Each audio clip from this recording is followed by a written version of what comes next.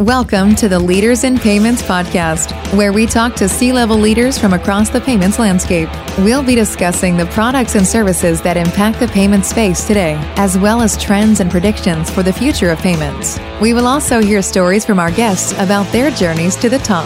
I think you're going to see more and more examples and use cases of embedded finance. There's been a number of white papers and discussions and studies around the fact that small businesses are going to continue to look to their software provider for value-added services, including banking. And there's even some people that are out on the edge of this discussion, and they say that in the future, small businesses may not even know who their bank is, that they really are they believe that their financial services are coming from the software provider that's helping them run their business. And the fact that there's a bank somewhere in the background, they're not even aware of that, or maybe they don't care.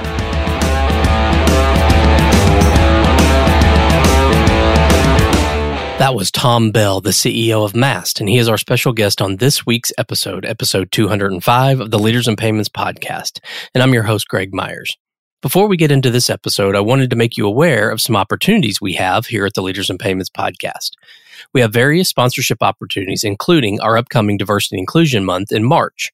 We're also launching a new series of podcasts called The Pulse of Payments, where we will be focusing on specific topics for an entire month. For example, we'll cover embedded finance, open banking, cross-border payments, and more. Please contact me directly at greg@leadersinpayments.com for more information. Now, on to the show. What do ISVs have to do with banking in the future of fintech? According to Mast CEO Tom Bell, just about everything. For those of you who may not know, Mast, which actually stands for Money as a Service Plus, is a wholly owned subsidiary of Synovus Bank with a mission to create a true embedded financial platform for ISVs and SaaS providers. Not only do they take a lot of friction out of the embedded model by enabling Synovus to take their product and distribute it nationwide in a much more efficient manner, they also provide a tremendous benefit since they already have all of the regulatory risk and compliance mandates covered due to their relationship with the bank. Tune in to hear Tom talking about the true definition of embedded finance, where the industry is headed in the next 2 to 3 years, and more. We've got a great episode ahead, so let's get started.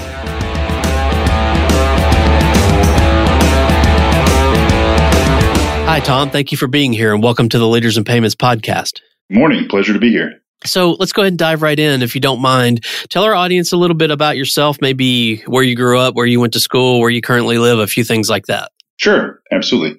So I grew up in East Tennessee, Knoxville, Tennessee, went to college at Auburn University in Auburn, Alabama, and then started my career with what at the time was Arthur Andersen Consulting in Atlanta, and was with them for 25 years, and then kind of bounced around quite a few times, but Atlanta is home, and been here for this tour of duty in Atlanta probably about 12 to 15 years. Okay.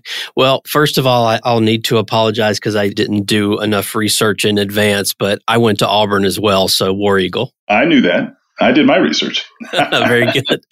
Very, very good. Well, great. Well, tell us about the company Mast. I assume I'm pronouncing that correctly. You got it right. Correct. Yeah. Tell us what you do. So Mast stands for Money as a Service Plus. And what we've done is created a wholly owned subsidiary of Synovus Bank with the mission and charter to create a true embedded finance platform. So what does that mean? Basically, we are enabling ISVs, software as a service providers, et cetera, to embed financial services into their platform. The best way I like to describe it is imagine everything you know about embedded payments and then just extend that into other banking products, whether it's a business checking account, a credit product, and other treasury products that will come in the future. So basically, we're taking the bank and embedding it into the software providers because that's where especially small business is more and more going to look for value-added services. It's to their software provider, the provider that is providing the operating system, if you will, to help them run their business, whether they're a dry cleaner, a catering company, a music instructor, whatever it might be. We believe that that's the future of how many financial services are going to be provided to small businesses. Okay. Are there certain verticals that you focus on more than others? We have started really very focused heavily in the services space, whether that's field services or professional services. because it fits well to, our value proposition. But frankly, the way we look at it is any industry, any small business type that has relatively straightforward banking needs. Obviously, if it's a business that has heavy treasury service needs, heavily credit needs, other capital needs, that's not really what this is oriented towards. This is oriented towards a small business and ISVs that serve those small businesses that basically have fairly straightforward banking needs, payment collection, payroll, AP, vendor payment, those types of things. Okay. And are you focused mainly on the U.S. or globally, or what countries or regions? Yeah, today, U.S. only. So it will only be the 50 states of the U.S. I mean, ultimately, we certainly will explore international, but that's, on the far end of the product roadmap right now. Right. Okay. And then how do you go to market? Do you have a direct sales team? Do you go through partner channels, or a little of both? A little of both. So first of all, our partners are the software providers, right? So we're enabling them to resell our product. So a ISV that, let's say, take one that supports the field services industry. So basically, we help them embed the product into their software platform, and then they can resell, remarket, the banking products to their end customers, the field service professionals. So clearly, they're our go-to-market strategic partner. And so our job is really our job is to find software providers, software platforms that are a good fit for what we're talking about. So we have a business development team that is creating those relationships. And then once we've signed a partner, then we have a team that helps that partner market and sell the service, which we call our performance marketing team. And then we also have an inside sales team that basically will take the leads and opportunities of that software partner and then help them convert them into businesses that are operating on the platform, taking advantage of the banking services. Okay. Maybe explain the relationship with Synovus so that, it's kind of understood. Like are you selling just to their portfolio companies, or what is the relationship with Synovus? Yeah, great question. Answer your last question first. No, we are not selling just to Synovus portfolio companies. These are current Synovus customers. Synovus is a $60 billion 5-state regional bank. So we're in the Southeast United States. And our distribution model for Mast will be nationwide. So what we're enabling Synovus to do is take their product and distribute it nationwide in a very efficient manner versus traditionally, if you think about how banks grow, right? They grow organically, they move into new markets where they have to hire bankers and open facilities, or they might even buy a bank, right? And what we're helping Synovus do is take their product and distribute it nationwide. Once our platform becomes generally available, when it's really fully functional, it will be taking Synovus product nationwide overnight. So the relationship is that we are a wholly owned subsidiary of Synovus. We felt that, Synovus could have played a lot of roles in the fintech space around embedded finance. There's a lot of banks that serve as the sponsor bank, if you will, the bank behind the scenes of many different fintechs that are bringing financial service solutions to market, whether it's in core banking or credit or whatever it might be. And we felt that it simplifies the model if a bank brings the product to market, because Synovus has a 134-year history in banking. And so the regulatory, the compliance, the risk management pieces are second nature to a bank, to Synovus. So we feel that by then, with our platform taking that to market, we take a lot of the friction, if you will, out of the model so that a software provider doesn't really have to understand those components. We're not asking them to be a bank. We're asking them to be our distribution partner. Gotcha. Okay. And, I'm a software company. I'm in field services. Is there a threshold where it starts to make sense? Like, do I need to be doing a certain amount of volume? Do I need to have a certain number of small business customers? Is there a sweet spot for that, or does it really matter? Yeah, there is a sweet spot for that because it takes work and effort on both sides to bring a new partner online. And obviously, it's got to be worth their effort and it's got to be worth our effort.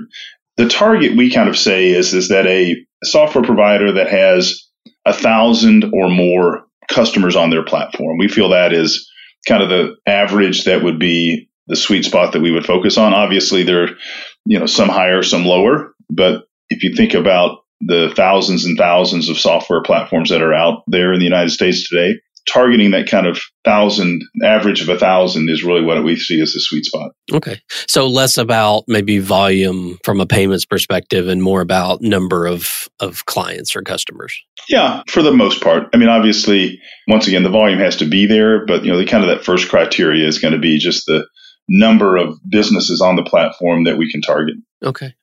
So, Tom, one of the challenges I think people have had in this business model is getting the customers of the software company to actually start using the product. But it sounds like you have a solution for that with your performance marketing and your inside sales team that helps to handle that. Yeah, very much so. And it is a challenge. I think there's been many examples of partnerships, especially in the payment space, where providers have signed up software partners, software channels to distribute the product, and then maybe been disappointed in the actual performance of that channel. So our experience has shown us that if we take a proactive role, and that's why we created the performance marketing team, that will work with a software partner to help them position the product within their value proposition and help them go through the demand generation process and the actual booking of those businesses on the new value-added services. So we've structured that in kind of a menu type of choice where basically they can choose on one end of the spectrum, just basic support, marketing collateral, some how-tos, if you will. And then on the other end of the spectrum where they would engage us to actually execute the campaigns and go through that entire process on their behalf. And we're happy to play whatever role makes sense for the ISV so that their program's successful. Okay. Well, I mean, as you know, you have some competitors out there. So what would you say differentiates your company from your competitors? I think there's a few things that are very important. One of which is we are a bank bringing the product to market, and therefore the regulatory compliance, risk management requirements are really on our plate and not on the plate of one of our competitors or even the ISV. So many fintechs that are bringing similar pieces of solutions to market, they have to find a bank partner to be their sponsor, if you will, to allow them to use their bank charter, their balance sheet potentially. And what we're doing is we're kind of taking that entire friction out of the equation so that the ISV can be comfortable that what is being offered is 100% in line with the requirements from a regulatory and compliance standpoint, but also 100% in alignment with the goals and strategies of the bank so that they're very closely aligned goals with the ISV as opposed to potentially conflicting goals. I think the second piece is that there's many solutions out there that have a very rich set of APIs and SDKs and other things that allow a fintech to build a solution or an ISV to build a solution. What we've said is we're bringing the whole product. It's literally a working payments product. It's a working banking product. It's a working credit product. And the focus is really on the ISV embedding it in their platform, but they don't really have to do any more than just coding to our API set. And then we kind of take the rest from there. Okay. So those are your top two differentiators, you'd say? I think so. And I think that we're bringing what we believe is the true definition of embedded finance, because there's a lot of people out there talking about embedded finance, but what they really mean is embedded payments, just with a new tagline on it. And we believe that we're actually bringing those products.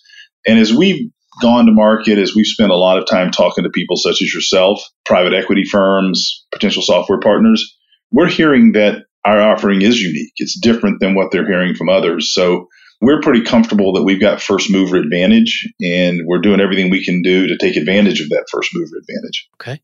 Where do you see, the general question is, where do you see payments headed? But I'd really like for you to answer, where do you see embedded finance headed, say, in the next 2 to 3 years? I think you're going to see more and more examples and use cases of embedded finance.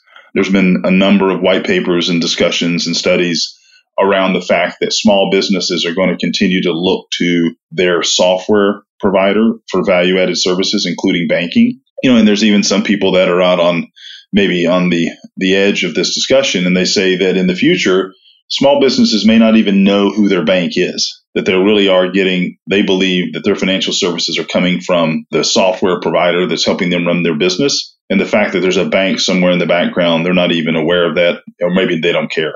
So I think you're going to continue to see those lines getting blurred. And the good news is that for Synovus, we believe that we're in a unique position because we're not in the 50 states. We're only in 5.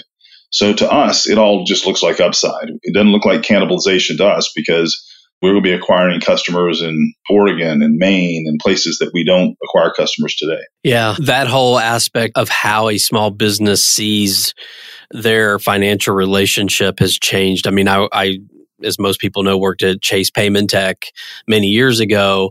And a lot of when we integrated with the bigger Chase, overall JP Morgan Chase, it was, hey, small business goes and opens a checking account. Oh, that's the first thing they do. And then they find a payments company. I think the days of that are dwindling, if not disappearing completely, to where the checking account isn't the first thing a small business does, right? They look for an operating system, a software company that's going to help them run their business, which leads exactly, to your point of that becomes their financial relationship is with their software company as opposed to with their bank. That is 100% aligned the way we view it. And that's why our underwriting process is, we think, somewhat unique. So basically, in support of what you just said, business decides they're going to use this software platform to help them run their business. They then go into the process of applying for financial services, if you will, which will be payments and checking. And we underwrite those together. So it is a kind of a one-step process. So once they're approved for the payments account and for the checking account at the same time. So once you have a live payments account, you got a live business checking account. And by the way, it's a free business checking account. And then they're off to the races. What other products? I mean, we hear lending, we hear potentially insurance. I mean, payroll's pretty much already there in some places. Are there other products beyond, say, maybe a core 4 or 5 that you guys are thinking of long term? Well, I think those are definitely on the roadmap. So payroll is on our roadmap. A more robust AP payout solution is on our roadmap for certain businesses that require that. Insurance for sure, as well as we're going to actually embed accounting functionality into the platform. So back to this concept of this platform, this ecosystem is what I used to run my entire business. So now they'll not only be able to collect payments at a working or operating checking account, but then we'll wrap it with accounting solutions that allow them to track the finances of their business and add further value, if you will, beyond just the core checking or the core financial products, and then them have to go somewhere else like a QuickBooks or a NetSuite or somewhere else for the accounting functionality. Interesting. Okay. Well, let's switch gears for a minute and talk about you. So give us a little bit of your background, your professional journey. How did you get to your role there as the CEO? I started in consulting. I was with Arthur Andersen Consulting, Accenture, for many years. Sometimes when you're at Accenture, when you leave, you say you're now going to go get a real job. I left Accenture and joined actually First Data. First Data at the time that they were being taken private by KKR. So I was there for 5 years, and as part of that process, actually helped build the new Bank of America Merchant Services, and then was the CEO of that for a number of years, then left them to become the CEO of another smaller platform processor, Merchant eSolutions.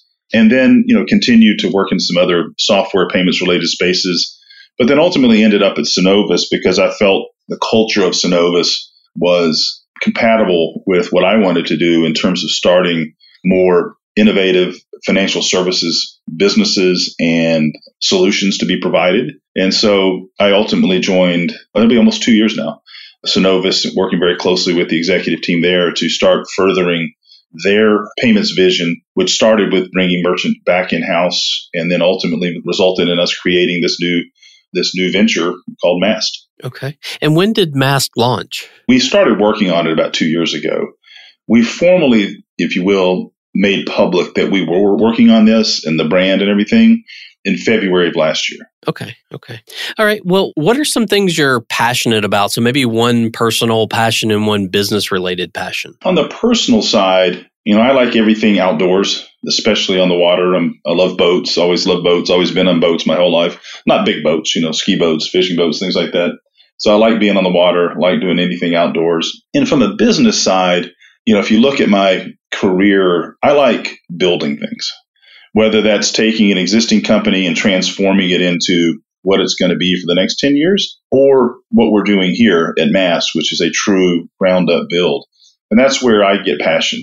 I certainly believe I'm skilled as an operator, but what really gets me out of bed at 3 a.m. is being able to build things. Okay. And we've seen obviously the payments and fintech space grow over, the last 10, 15 years and so much investment being put into it. And a lot of people coming out of college, they look at this space now and say, hey, I want to build a career in payments or fintech.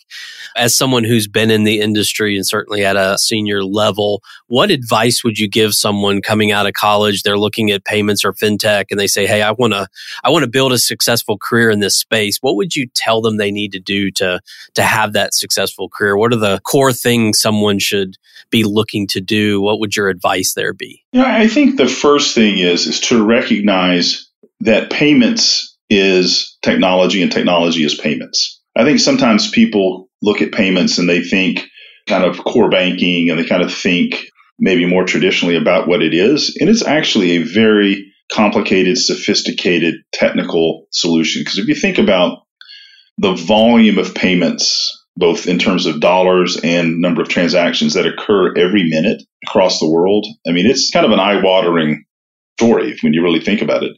So I think you got to have your technical chops to be able to really be successful in payments. I think that's number one. I think number two is looking for opportunities to create new use cases. Because if you think about payments and how it's evolved from the knuckle buster, the machine and the carbon and all that fun stuff, up to where we are now, where payments are embedded in everything, and then eventually financial services, as we believe, are going to be embedded in everything.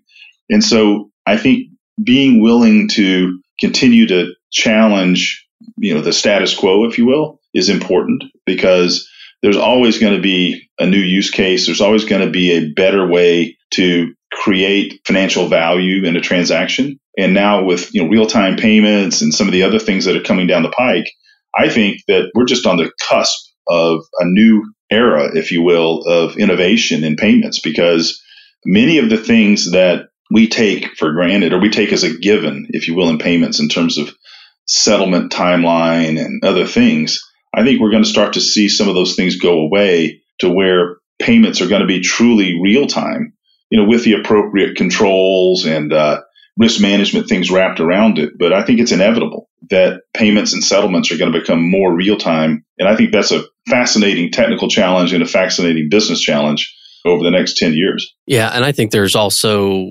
there's still friction in the payments ecosystem that I feel like, right? Uber has done a great job. That's always the use case that everyone brings up. But just think about some of the challenges of payments that are still there. And I think where we've seen 10 years ago Square and what they brought to the market, and then what Uber has done. And there's a lot of examples, but I just feel like there's that whole friction of just paying is going to be something that changes a lot in the next 10 years. Yeah, I think the innovation is going to be on what used to be the boring settlement side.